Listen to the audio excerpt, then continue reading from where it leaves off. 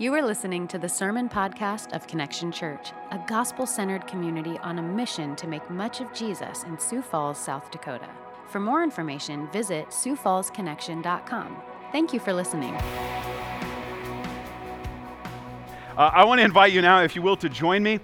We have been this last summer and the summers for the last 7 years trekking through the Psalms of the Bible. So if you'll open your Bible with me to Psalm 141, that's where we'll be today. Now, if you don't have a Bible, you don't have access to a smartphone that'll get you that, then you'll see a paperback Bible in the chair in front of you. That's our gift to you, in fact. If you don't own a Bible, if you know someone who doesn't own a Bible, that's our gift to them. You can't steal it. We're giving it away. But don't be afraid of the table of contents. Even if this is one of the first times you've opened a Bible, we believe there's treasures available for those of us who open the Bible for the first time or the 1,000th time. And so our custom is to walk through books of the Bible as we're able, and we've been walking through these Psalms. That is, there's 150 songs, poems, or prayers that are compiled into Psalms. They're the most quoted books of the Bible in the New Testament. So the Christians, and from the Gospels to the story of the New Testament church that began this movement of the gospel centuries ago, quoted and understood the Old Testament well. And the book of the Bible they quoted the most were these Psalms. And so what we find here today is a psalm, as you'll see in the kind of the inscription of Psalm 141, is of David. Now that's important for us as Christians in this sense because we believe that Jesus is the descendant of, quite literally, but the greater and better king that comes in the lineage of David. And so whenever we read the Psalms, as we saw last week, as we describe it, they're an appetizer for something bigger. They point to and open our eyes and give us the language of faith even. And today you'll see the language of prayer in the life of a Christian. So if you're not a believer, if this morning you're not a Christian, I'm really grateful you're here. In many ways, we exist because of you. And so we're grateful you're here. I would love for you to eavesdrop, because as we walk through the Psalms, you might hear the language of faith, hopefully, if we're doing this right, you'll hear the language of faith in the Psalms. In this sense, the Psalms teach us how to talk. And in this particular Psalm, they teach us how to pray. In fact, as a Psalm of David, they teach us as an appetizer how to think about Jesus.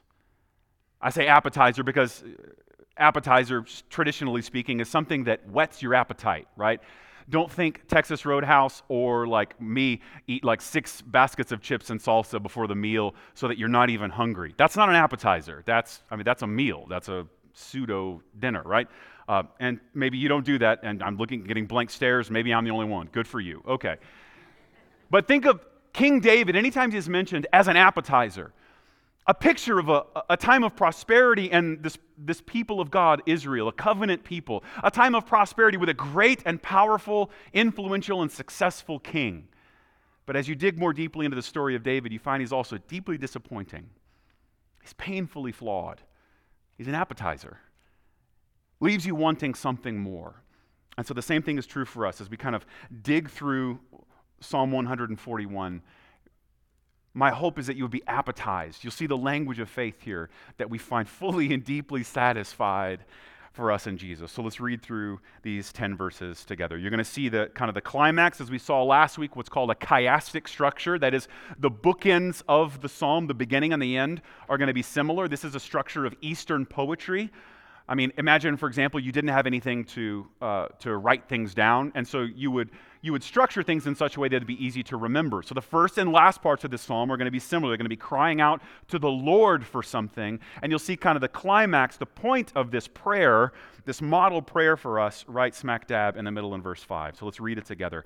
O Lord, I call upon you. Hasten to me. Give ear to my voice when I call to you. Let my prayer be counted as incense before you, and the lifting up of my hands as an evening sacrifice. Set a guard, O Lord, over my mouth. Keep watch over the door of my lips. Do not let my heart incline to any evil, to busy myself with wicked deeds, in company with men who work iniquity, and let me not eat of their delicacies. Let a righteous man strike me. It is a kindness. Let him rebuke me. It is oil for my head. let my head not refuse it. Yet my prayer is continually against their evil deeds. When their judges are thrown over the cliff, then they shall hear my words, for they are pleasant. As when one plows and breaks up the earth, so shall our bones be scattered at the mouth of Sheol. But my eyes are toward you, O God, my Lord. In you I seek refuge. Leave me not defenseless. Keep me from the trap that they have laid for me, and from the snares of evildoers. Let the wicked fall into their own nets, while I pass by. These are God's words to us. My prayer this morning is they'd be more than just ink on a page, but they'd be the very voice of our Father to his children. We are eavesdropping on a prayer. In the New Testament, even as we've been walking over the last couple of years through the Gospel of Matthew, Jesus in the Sermon on the Mount teaches his disciples how to pray by teaching them what to pray. And the Psalms like this teach us not only what to pray, but they give us an insight in how we ought to pray. And so this is a prayer against insincerity. It's a prayer about sin. It's a prayer about compromise. It's a plea for survival under a savage attack. And it's a psalm ultimately for us to see how we fight sin. Now, I share with you the structure is kind of obvious in that the first two verses are a prayer to be heard. Well, the last two verses are a prayer to be, did you hear that, kept. Both of them are, O Lord God, do something for me. Hasten to me as I call, hear me, right? And then at the very end, O Lord, my God, sovereign Lord, you might even see in some of your translations, deliver me. In fact, if you were to, as we do sometimes, recite the Lord's Prayer, the very last phrase before kind of the chronicle benediction at the very end of it is what? Lead me not to temptation, but deliver me from evil. I would argue that this psalm is an exposition of that very prayer. When Jesus summarizes, I think, a kind of cry out to God, God, keep me from wickedness, keep me from things that would destroy me and destroy others. Psalm 141 is an expanded version from David. Again, maybe the appetizer for what Jesus offers. The second kind of boundaries are verse 3 and 4 paired with verse 7 and 8 to be kept from sin, but then at the end to be kept from death. And then right there smack in the middle you have a welcome of righteous rebuke, a strike even. So this prayer is bookended with enemies and wickedness. Wickedness that, as we see here, is in the mouth and even in the heart. And the central verse is about friends. So, if I were to summarize all of that, that's how I would do it. This is a prayer about enemies and about friends.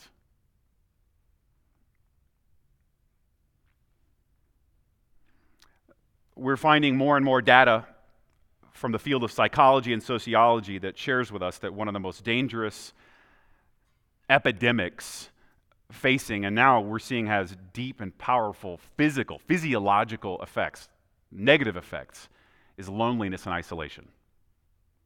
Loneliness and isolation. And so this prayer is a model prayer for us to consider enemies, and what I think is a divine gift, a healing gift offered by God the Father for us in Jesus Christ to the epidemic of our time, loneliness and isolation. Friends. And I want to invite you to trust the Lord. Trust the Lord to deliver from sin, both for you to avoid sin and to protect you from sinners. Now, I'm going to use that word quite a bit, but if you're in this room and maybe you're not familiar with Christianity, you wouldn't call yourself a believer, I'm really grateful that you're here to listen about some of this stuff, but the language we'll use a lot is the word sin. It's a word that shows up hundreds of times in the Bible. Now you might think, well, that's just kind of religious language, but it has a powerful meaning for us, right? Because after all, if you transgress against, say, I don't know, traffic laws, that's a violation, right? If you transgress against or trespass against, even literally, someone, say, that's called a crime, right? If you go against the laws of the land, that's called a crime. If you transgress, let's say in a game, a sport, well, it's not a crime, right? And it's not a violation. It's what? It's a foul, right? You get the idea. It's a penalty, if you were. And so when we say the word sin, all we're saying is that there is an entity, a person who is offended. In the same way that as you transgress, right, against a traffic law, you're transgressing against some set of persons or organizations or institutions. And when we say sin, all we're doing is inviting one another to consider that what we've done is not just between you and I, but it is before the sight and presence of a creating God. So let's walk through this briefly, and I think there's some powerful applications for us. Number one, you see this in the first couple of verses, and I want to invite you to trust these things. Trust the Lord to hear and to help. Trust the Lord. Now, I know for many of you, the things I'm inviting you, and I say the things that this psalm is inviting you to trust in about God might seem ridiculous, and that's okay. All I'm inviting for many of you to do is just to at least invite into your consciousness or into your imagination what it would look like to know a God that you could trust. So listen to the Psalm of David here. He says, "O Lord, I call upon you." That word's repeated, call. I call upon you, hasten to me. Give ear to my voice when I call to you. So there's kind of coupled together is in his call, he's saying, hasten to me. And in his call, he's saying, listen to me, give ear to my voice. Now, again, you're going to see this throughout the psalm, poetic language. You don't usually say it that way. You don't usually go to a friend and say, give ear to my voice. Maybe you do. The rest of us are just not that articulate. But this is poetry, after all. And poetry is meant to stir in your imagination something deeper than mere facts. And so he doesn't say, God, listen to me. He says, hasten to me and give ear to my voice. Now, the first thing I try to draw your attention to anytime I can, especially if you're new to Christianity, you're not sure about this Jesus thing, is the beauty of the Bible. There is no book that's more honest about what it means to live in a broken world. It doesn't gloss over that which is broken in your life and in mine. And it even is honest about the things that we feel that we do not believe are actually true, namely that God is far off. We know and trust that God is omnipresent. God is everywhere. And yet, what does he first highlight when he reaches out to God in this prayer? Hasten to me. Not just come near to me. That'd be one way of saying it, and that's visible in other psalms. Come fast. And so, friend, hear the honesty of this psalm, and I pose to you a question to do that. Have you ever felt that way? Have you ever wondered if God is near or hears you at all? Then be encouraged that God inspired this psalm to be present for you today, so that you would know that's the good and right and natural feeling in a broken, fallen world marred by sin. To wonder, is there a God? Does God hear me? And so his first prayer, God, come near to me. Come near to me fast. You hear the urgency of that prayer. And the second, listen to me, hear me. And friend, this psalmist is encouraging you and imploring you to trust that the Lord does hear and the Lord does help. Second verse, let that prayer that you've heard be delightful to you. What a beautiful picture that God hears the voice of his children and counts it as incense. That's the language of sacrifice in the evening, the language of celebrating but experiencing the atonement for sin, the lifting up my hands as the evening sacrifice. This picture of a restored relationship before God. That's what he's saying. When you hear my prayer, let that prayer be like the work of atonement, that we're drawing near to you, God, because of sacrifice. We know that something and someone must pay for sin. You know that in your heart. Whenever someone wrongs you, that cry deep down, someone must pay, right? Someone had better fix this. He says, let my prayer be received as though things are now fixed. Side note here, it says, lifting up of my hands as the evening sacrifice. If you're new to Connection Church, you're going to see people, even as we gather on a Sunday morning, lifting up our hands. That isn't to, I hope, that isn't to do something that's particularly showy. It's a universal sign of surrender. This is a universal sign of, I'm helpless and hopeless. Now, you don't have to do it on a Sunday morning in a crowd full of people. I'm not asking you to do that, but Psalm 134 does command it. Lift up your hands to the Lord. So if it's in personal or private prayer, think this. Let the lifting of my hands be received like an evening sacrifice. Second thing, the next little passage here. Trust the Lord, not just to hear and to help, but for righteous wisdom. This is profound. Set a guard, O Lord, over my mouth. Keep watch over the door of my lips. Do not let my heart incline to any evil, to busy myself with wicked deeds, in company with men who work iniquity, and let me not eat of their delicacies. Now add all those things up. One, he knows his temptation to sin with his mouth. That even though he's experiencing distance from God, his temptation will be to say things unrighteous that he should not say. And he says, Lord, protect that. Second thing, not just my words, protect my heart. This makes sense for us. Same thing we learn in the Gospel of Matthew in the Sermon on the Mount. Jesus says that ultimately there's something powerful going on here, and throughout in terms of our words and how they're connected to our own heart. Later he says, we'll find even in the Gospel of Matthew that out of the overflow of the heart come the words of the mouth. And so let me just poke at this. There's no such thing as I'm just saying. There's no, right? Hey, you're stupid. And they're like, what? And you're like, well, I'm just saying. There's no such thing. There is no, it would be great. I wish the stupid words that have come out of my mouth were disconnected from me. It was a thing. I was in a fit of rage or what, right? It was someone else. I wish. That's not what's true here. And David connects the two. The words that come out of your mouth, and this is not to set you up for a gotcha moment, the words that come out of your mouth reveal the state and place of your heart. You didn't say that awful thing because it was a spur of the moment thing. You said that because your heart is in an awful condition and needs lots of atoning grace.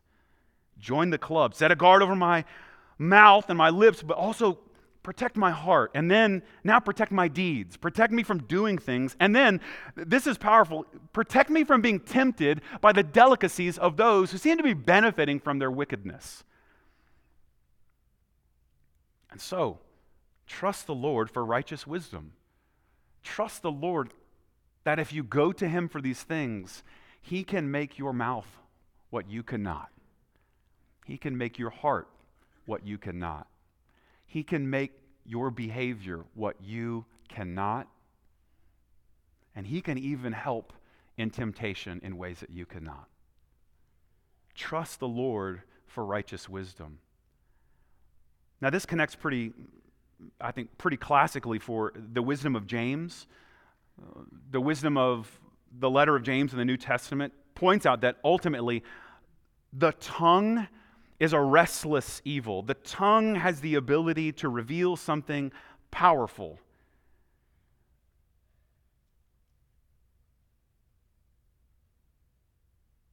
I think I might connect the first, second, and third verses here just personally. This is just my own reflection.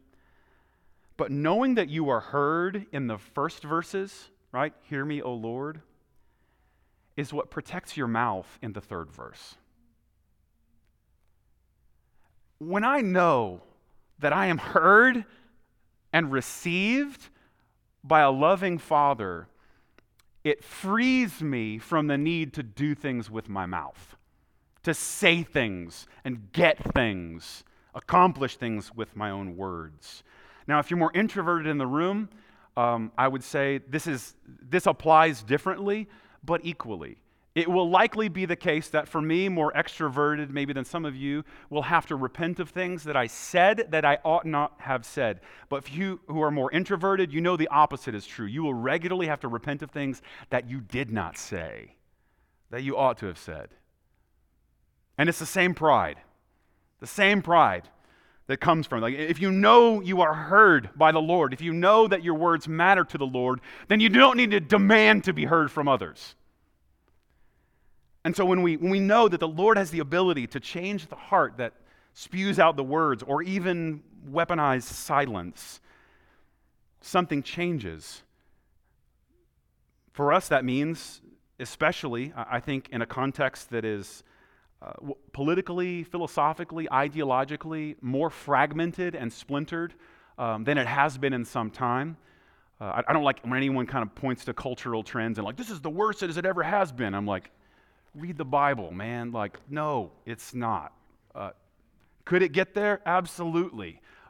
Christians are the people who are just not shocked. They're like, yeah, this is what people do. When people are left to their own devices, they do whatever they want. But notice how the Apostle Paul says this in the book of Romans, chapter 12. Repay no one evil for evil, but give thought to do what is honorable in the sight of all. If possible, so far as it depends on you, live peaceably with all.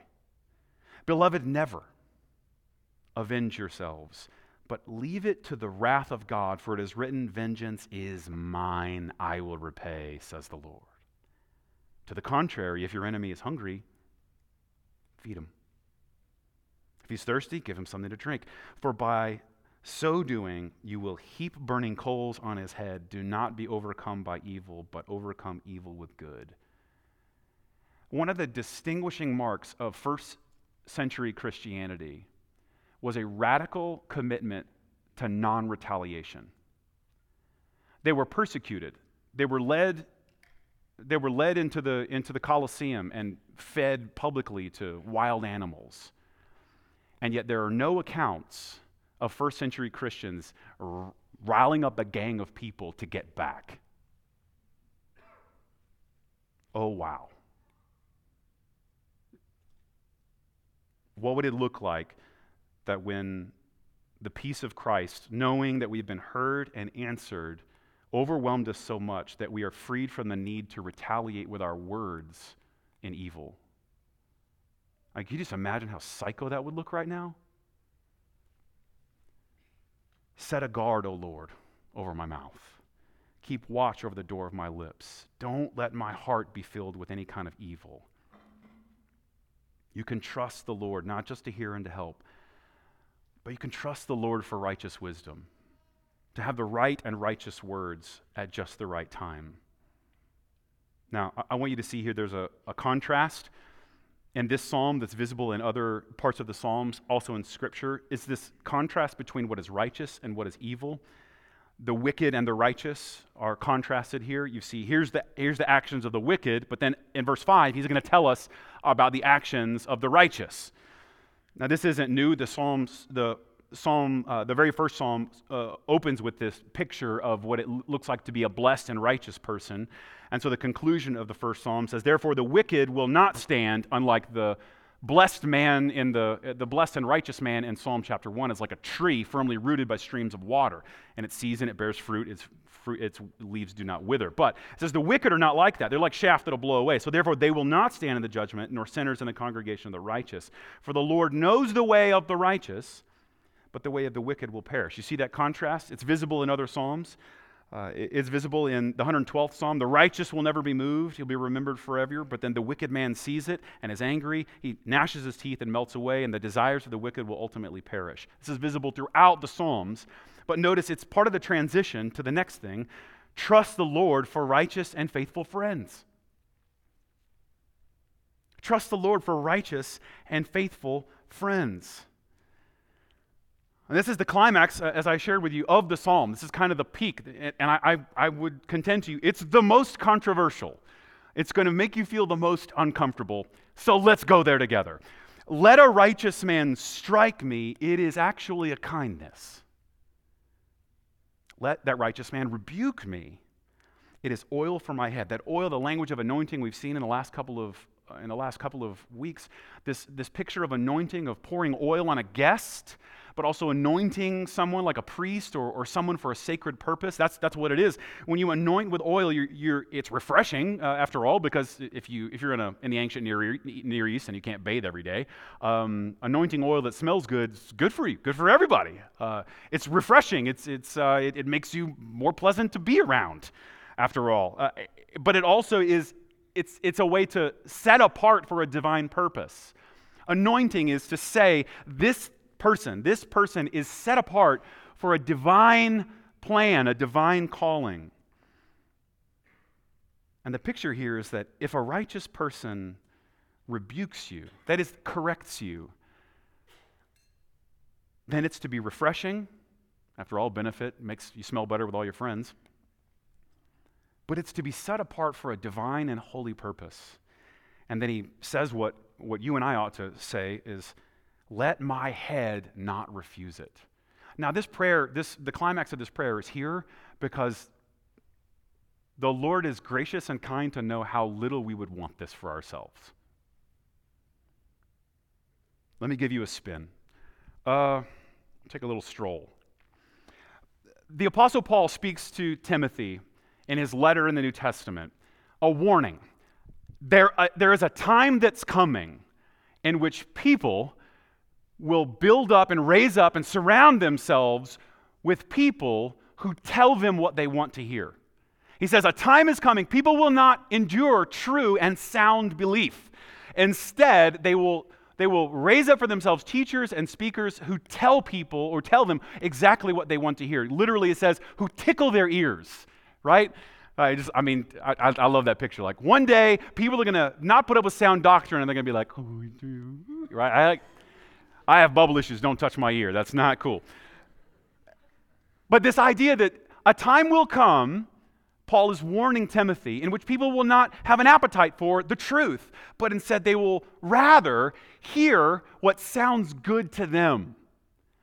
Now, Paul was not a mathematician, but you and I are watching the mathematical fulfillment of that prophetic vision. It's called an algorithm. And all you have to do is Google something. Friend, every social media platform that exists is built on this algorithm. That time that Paul predicted is alive and kicking in your social media. It is an algorithm built to tickle your ears, to tell you what you want to hear, to reinforce beliefs, not to challenge them, not to receive rebuke or correction. It is there to own your enemies, right? Rather than have a guard over your mouth. Friend, make no mistake, this prayer that we would be open to correction might be the most countercultural and the most powerful thing you can encounter this morning. The thought that this morning, this psalm might interrupt your thinking and you would begin to invite ideas and observations that you do not already agree with might be all you need to reflect on this morning. Okay. Download, it's a app called Verses, helps you memorize the Bible. Download it now and spend the rest of our time memorizing verse 5. Forget anything I say. That will be a worthy use of your time. Let a righteous person, now this is poetic language, it doesn't mean actually it's meant to be poetic. It's meant to be extreme. But it's meant to stir up images that when someone corrects you and criticizes you, isn't that how it feels? After all, we're living in a day and age where in the last 100 to 150 years, the concept of self and your identity as a self-made entity, namely that you can build and craft and express your own self, right? It's too fragile to actually handle this verse, isn't it? Because after all, once you've crafted yourself, once you've discovered yourself, right, you know who you are and you begin to project it and profess it, you absolutely must surround yourself with people who affirm it. And anyone who doesn't affirm your concept of yourself must be dismissed.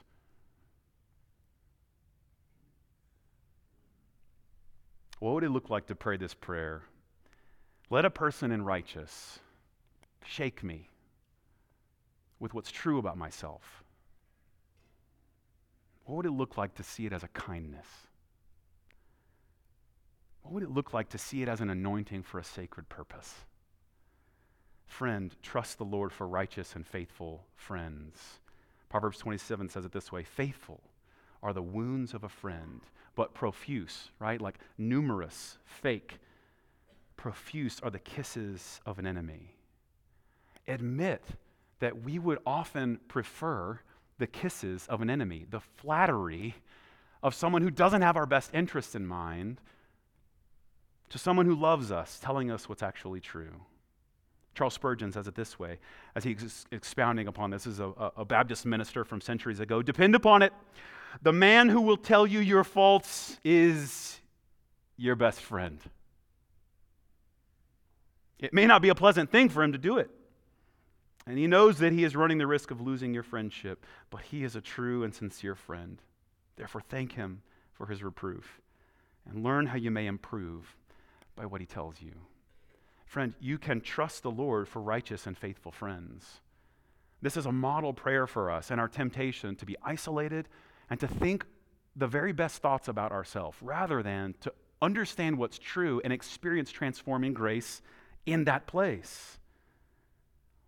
This might be the most powerful part of the psalm for you today because we often want the benefits of Jesus, for example, and none of the commitments. We want all the blessing, but we don't actually want to give up any control of our lives. I want joy and happiness, but don't you dare tell me how to live my life. And we have something here unlike any other world religion.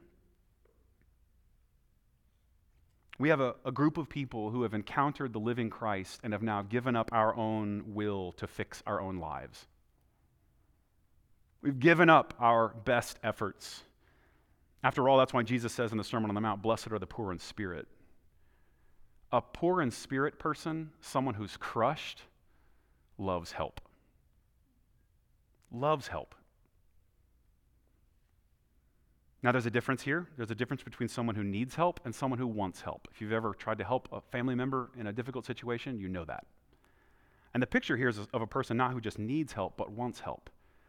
And this is what's beautiful, because this makes Christianity and the movement that it rises and falls around the world in difficult and impossible, persecuted parts of the world even, it makes it a miraculous kind of a thing, because Christianity is for the down and out.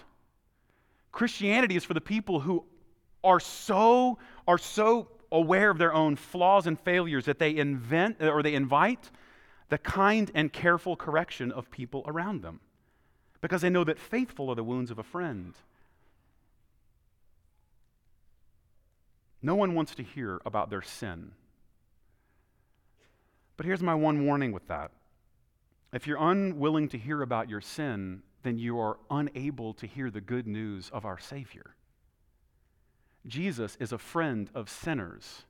If that doesn't make you, if I say, well, all the sinners stand up, right?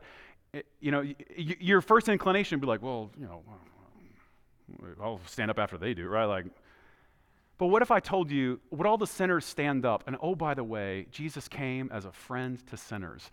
Do you feel it lighten up your feet just a bit? You get the idea? So too, here's this idea that like if we're going to be protected in what we say, it will be by the care and love of people who know us best. Now, let me give you the caveat to this.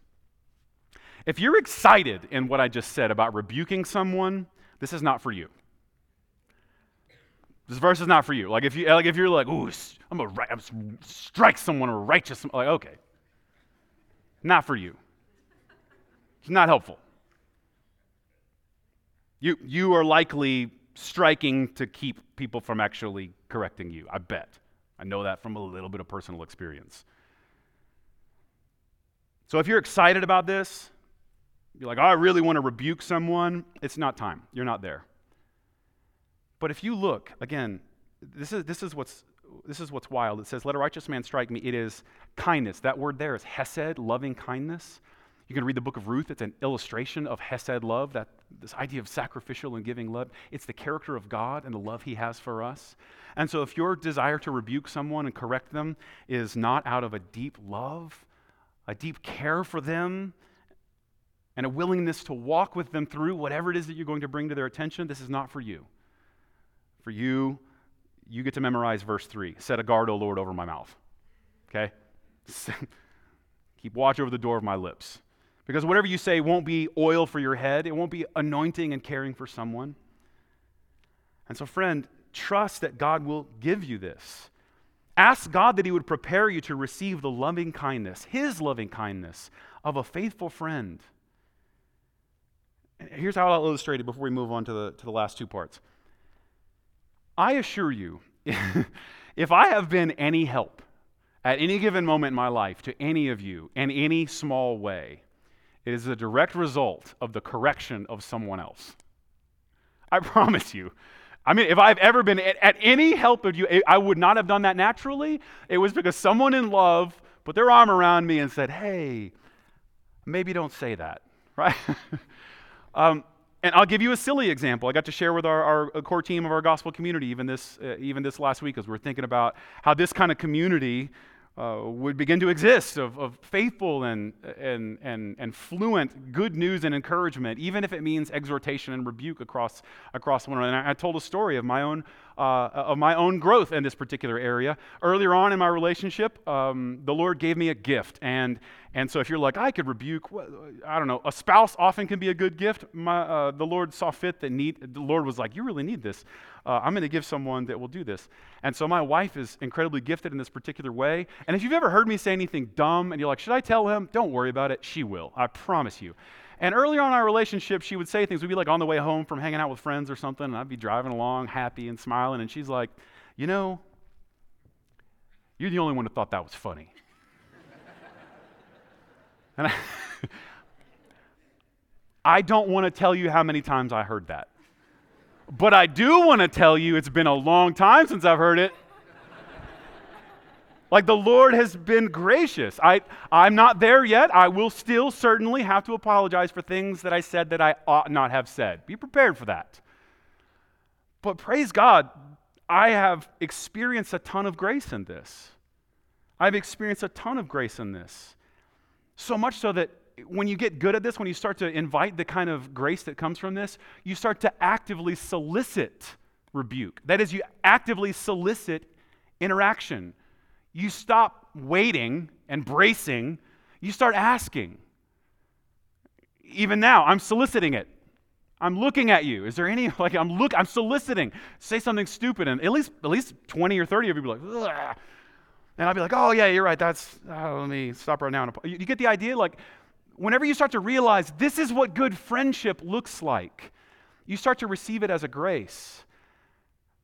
Surround yourself with friends that are better than you. Surround yourself with friends. Man, I can't tell you the blessing that I have with people who are elders in this church, who lead in this church, or people who serve in this church, who are better than me. And I get to learn from them. I just get to see, I go, oh yeah, how did that work? Did that work? Should we do that? You get the idea? I say that to encourage you. This might seem like something that at first is terrifying. And I want you to ask the Lord why that is. Because you can trust him to bring faithful friends. You can trust him. You can trust him to bring the friends that are not sent to you by the algorithm. You can trust him to bring people who would actually bring righteousness, a divine anointing over your life. This is a model prayer for us. Now, lastly, on this point, I know for many of you this is terrifying, and just even talking about this as the central point, like the peak of this psalm is terrifying. I just want to invite you to wonder why that is. I'm certain maybe somebody wielded this badly. Maybe someone, right, they were just keeping it real, and they were very hurtful to you. And I want to encourage you to take this to the Lord. For whatever reason, if you're like, I don't want faithful friends that will correct me. If you feel that way, that's a right and natural feeling. That is why this is here, right? If you keep people at a distance, this is why this psalm and this prayer is here, so that we would, rehearse. Lord, let my head not refuse it. Let my head not refuse it. And I'll tell you that every single person who's ever rebuked me, when I hear it, like corrected me, I can immediately think of 10 reasons why I should dismiss what they're saying. Let me say it strongly this way. Everyone who's ever rebuked me has always had a log sticking out of their own eye. Everyone who's ever rebuked me has always had like something really messed up in their life and made me go like, why would I listen to you? You're, right? And I'm telling you that because the inner lawyer in you will be able to do the same. And you'll be able to think of the 10,000 reasons why you shouldn't listen to that. And I'm inviting you to consider with me this. What if the Lord is anointing us for some divine purpose? He loves you just like you are. That's a fact. But he loves you too much to abandon you that way. And so whatever reason that you might think, I don't want this. After all, this is what discipleship is. This is what the local church is, that we've committed to be this for one another. We've committed to not bail on one another if we do it poorly or we reject it. We invite it because we see this as a means of deliverance. Here's a second part. Yet my prayer, now he turns back to evil, but not just the evil in his mouth and the evil in his own heart and his evil in his own temptation. He turns to the evil that exists in the people that are around him. Now, verses 6 and 7 are just complicated. I'm going to give you a brief little rabbit trail that might help you here, but verse 7 especially. It's difficult to translate, and so as you read over it, you're like, yeah. So there's very little agreement on this, but I'll give you the couple of ways that it's understood typically. When their judges are thrown over the cliff, that's kind of like a euphemism that they're translating there. Apparently, again, like the idea, it was common to think of if someone you were going to wish something bad on someone, you'd wish that they would be thrown over a cliff. But he says that when these wicked judges, the people whose evil deeds are conspiring against him and apparently his people, they're going to be thrown over the cliff, and then the people will hear my words and think, oh, these are actually delightful. They're pleasant. So the idea is that the Lord will do something, and he's crying out to the Lord. Now, this is what's called as an imprecatory statement, that is simply to ask God to bring vengeance. Now, this is common in the Psalms, and it might seem weird to you, but you are invited to ask God to bring justice and vengeance.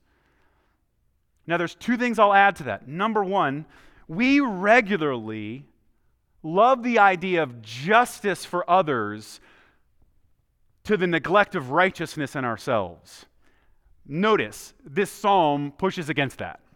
It is inviting justice, but it is after saying, Lord, keep me from saying awful things. Keep me from desiring and being tempted by it. You get the idea? So that's the first caveat. Yes, ask God to bring vengeance. Ask God to smite whoever, me, anyone. You're free to do that. The second thing, though, the caveat, is you trust God with his answer. You trust God with his answer. Remember what we read just a moment ago? Vengeance is mine, says the Lord. We refuse retaliation and vengeance, not because we don't think it's valuable. It's just that we think we're corrupt. We think God does it better. And so, friend, this will sound weird, but yes, cry out to God for vengeance and justice. And one of two things will happen. Either God will be glorified in all of eternity by pouring his wrath out on that person, or God will be glorified for all of eternity by pouring out his wrath on Jesus instead. So, yes, ask God to smite that in-law of yours. But trust him in the answer. Trust him with the answer. He says, when that vengeance comes, even in the midst of their circumstances, you get a picture of death here, as if to say, we're in this place of death, outside of Sheol, the picture of the grave. Our bones are scattered. That's how bad it is. That's how much vengeance, that's why we want vengeance. The worst possible thing could be happening. We've been abandoned to death. One poetic commentary says it this way: you get the picture that Sheol, the grave, is a mouth that swallowed Israel, these people, and then is drooling the bones and remnants. You get it? At the mouth of the grave. It's as if the mouth has had its fill eating David and his people, and it's just drooling and he's like got Cookie Monster crumbs from the grave. You get the idea? At the mouth is just coming out. And then verse 8. But my eyes are toward you, O God, my Lord. So, while we can trust the Lord for vindication, cry out to God, by all means. Memorize this. Cry out to God for vengeance against that person. We trust the Lord. You can trust the Lord for vindication. The Lord will see evil for what it is. both in your mouth, as we saw here, in the door of your lips, in your own heart, in your own temptation, and also in the world. The Lord is not blind to it. It might seem like it, but the Lord sees more. But, starting in verse 8, trust the Lord for protection and deliverance. But my eyes, they're toward you. And you I seek refuge. Leave me not defenseless. Keep me from the trap that the wickedness that he sees around them is laid for me, and the snares of the evildoers. Let the wicked fall into their own nets while I pass safely by. What a beautiful picture here. What a beautiful picture. You can trust the Lord for protection and deliverance. You get this imagery of traps being laid to tempt. We saw like the delicacies of evildoers, the people who want to tempt him to turn to other gods. You see this picture of the temptation that's out there as traps that are laid, and yet, despite their best efforts, it becomes comical. Now, shows up elsewhere in other Psalms, but you're meant to laugh. Let the wicked fall into their own nets, right? Like you're meant to think kind of slapstick comedy of like setting a trap, building a hole, and then placing it and falling into their own trap. And then the person for whom the trap was laid just walking by. You get the idea? It's meant to be comical. I love this imagery because I can say to you, I know what this feels like. Let me put it to you this way. I can imagine Satan and his minions, even now, sitting around a table talking about me. I can imagine them at a table talking about me and saying something like, "We had him. Like, did you see him? Did you see what he was like? Did you see him from age, 14 to 22? Are you kidding? How did he get away? How on earth did we lose that?" You get it? I don't know if this is how you feel, but when I think about the grace of God shown to me, this is what it looks like. I look back on my own life and I'm like, holy smokes, I was this close to destroying my life and the life of everyone around me, and here I am, passing by. Okay, right? And if you looked at me or anyone else and like, that's not fair. You're right. What a beautiful and powerful picture of grace. That the people who do not deserve it, in the end, ultimately and eternally because of Christ, get off scot-free. And once that starts to sound too good to be true, now you're hearing it. Once that sounds ridiculous, not because they get away with it. Oh no, they don't. Jesus pays for it. Vengeance is mine, says the Lord. It's just that the vengeance isn't poured out on the person who's being trapped. The vengeance is poured out on Jesus. Now look back through the lens of David's greater son, Jesus, and see, he is the one who called out to the Lord and was heard, even as he cried in dereliction from the cross, "My God, why have you forsaken me?" He's the one who ultimately, even in his speech, did not sin. He's the one that even in his strong and powerful and truthful words spoke in love. And he speaks a better word. And if he convicts you of sin, if he says what is uncomfortable or what you don't want to hear, it's only so that he can say to you and whisper in your ear what is eternally true. Come to me, you're mine. He is the righteous man. He is the one thrown over the cliff. He is the one who went to the grave, but praise God, was spat out.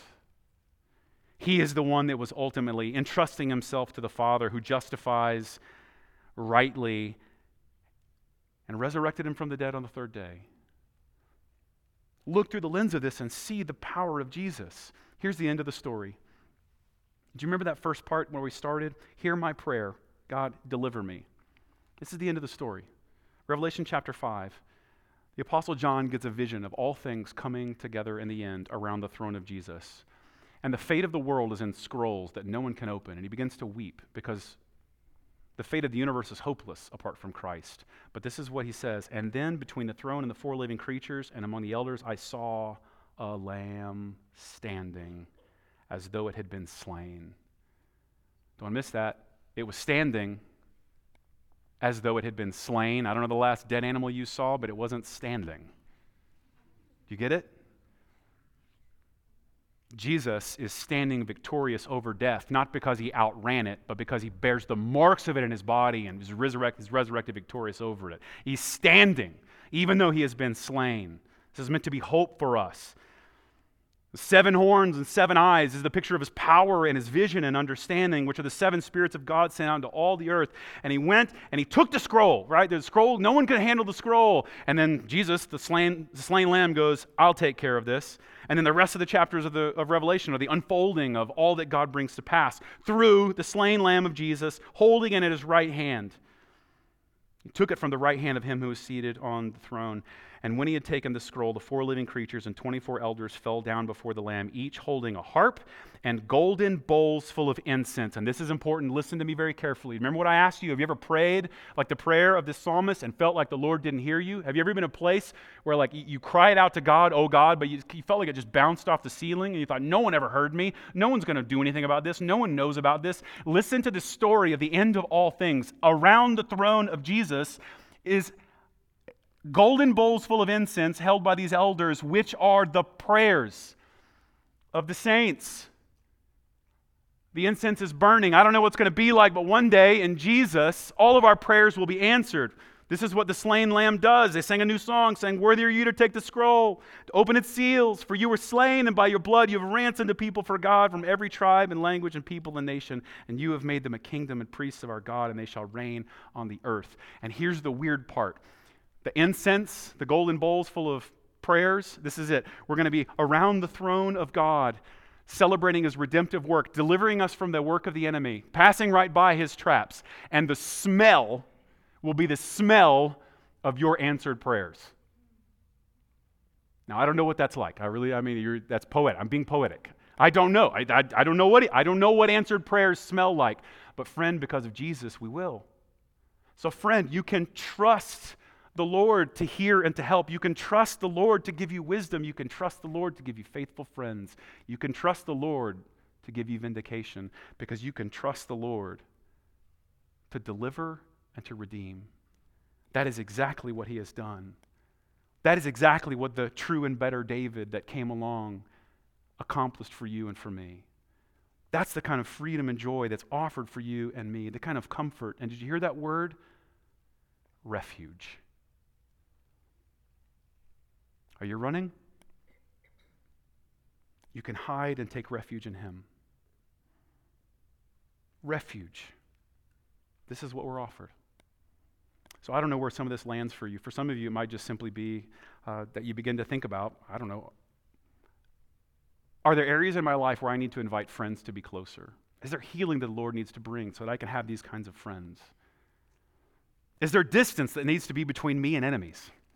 Enemies that are in my mouth, in my own heart, in my own temptation, enemies in the world.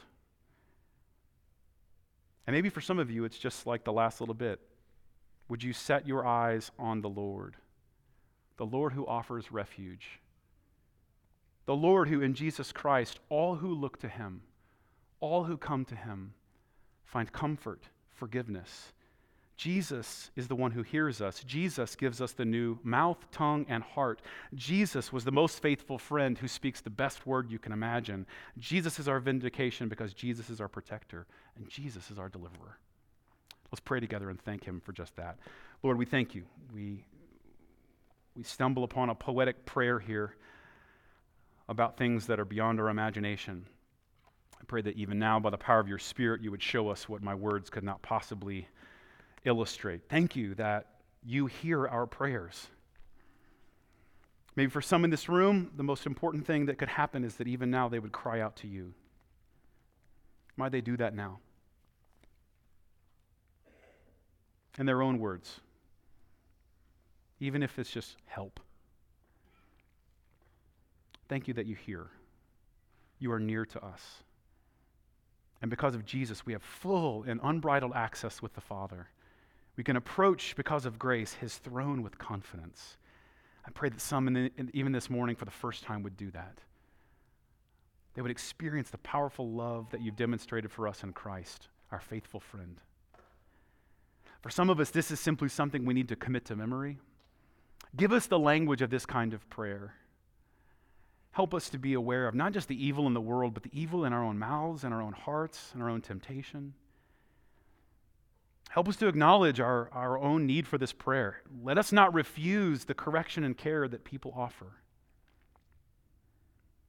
And for some of us, let us not refuse the encouragement and exhortation. Thank you that in Jesus we have all these promises come true. The one who hears, the one who is righteous and good, the one who speaks an eternal and better word, the one who redeems and restores, the one who, by a miracle of his own death and resurrection, allows us to pass by the traps of the enemy and get off scot-free. Thank you that you have paid our penalty so that we simply receive freedom. We thank you for these gifts available to us in Jesus. We receive them now as an implanted word, a seed by faith. Amen.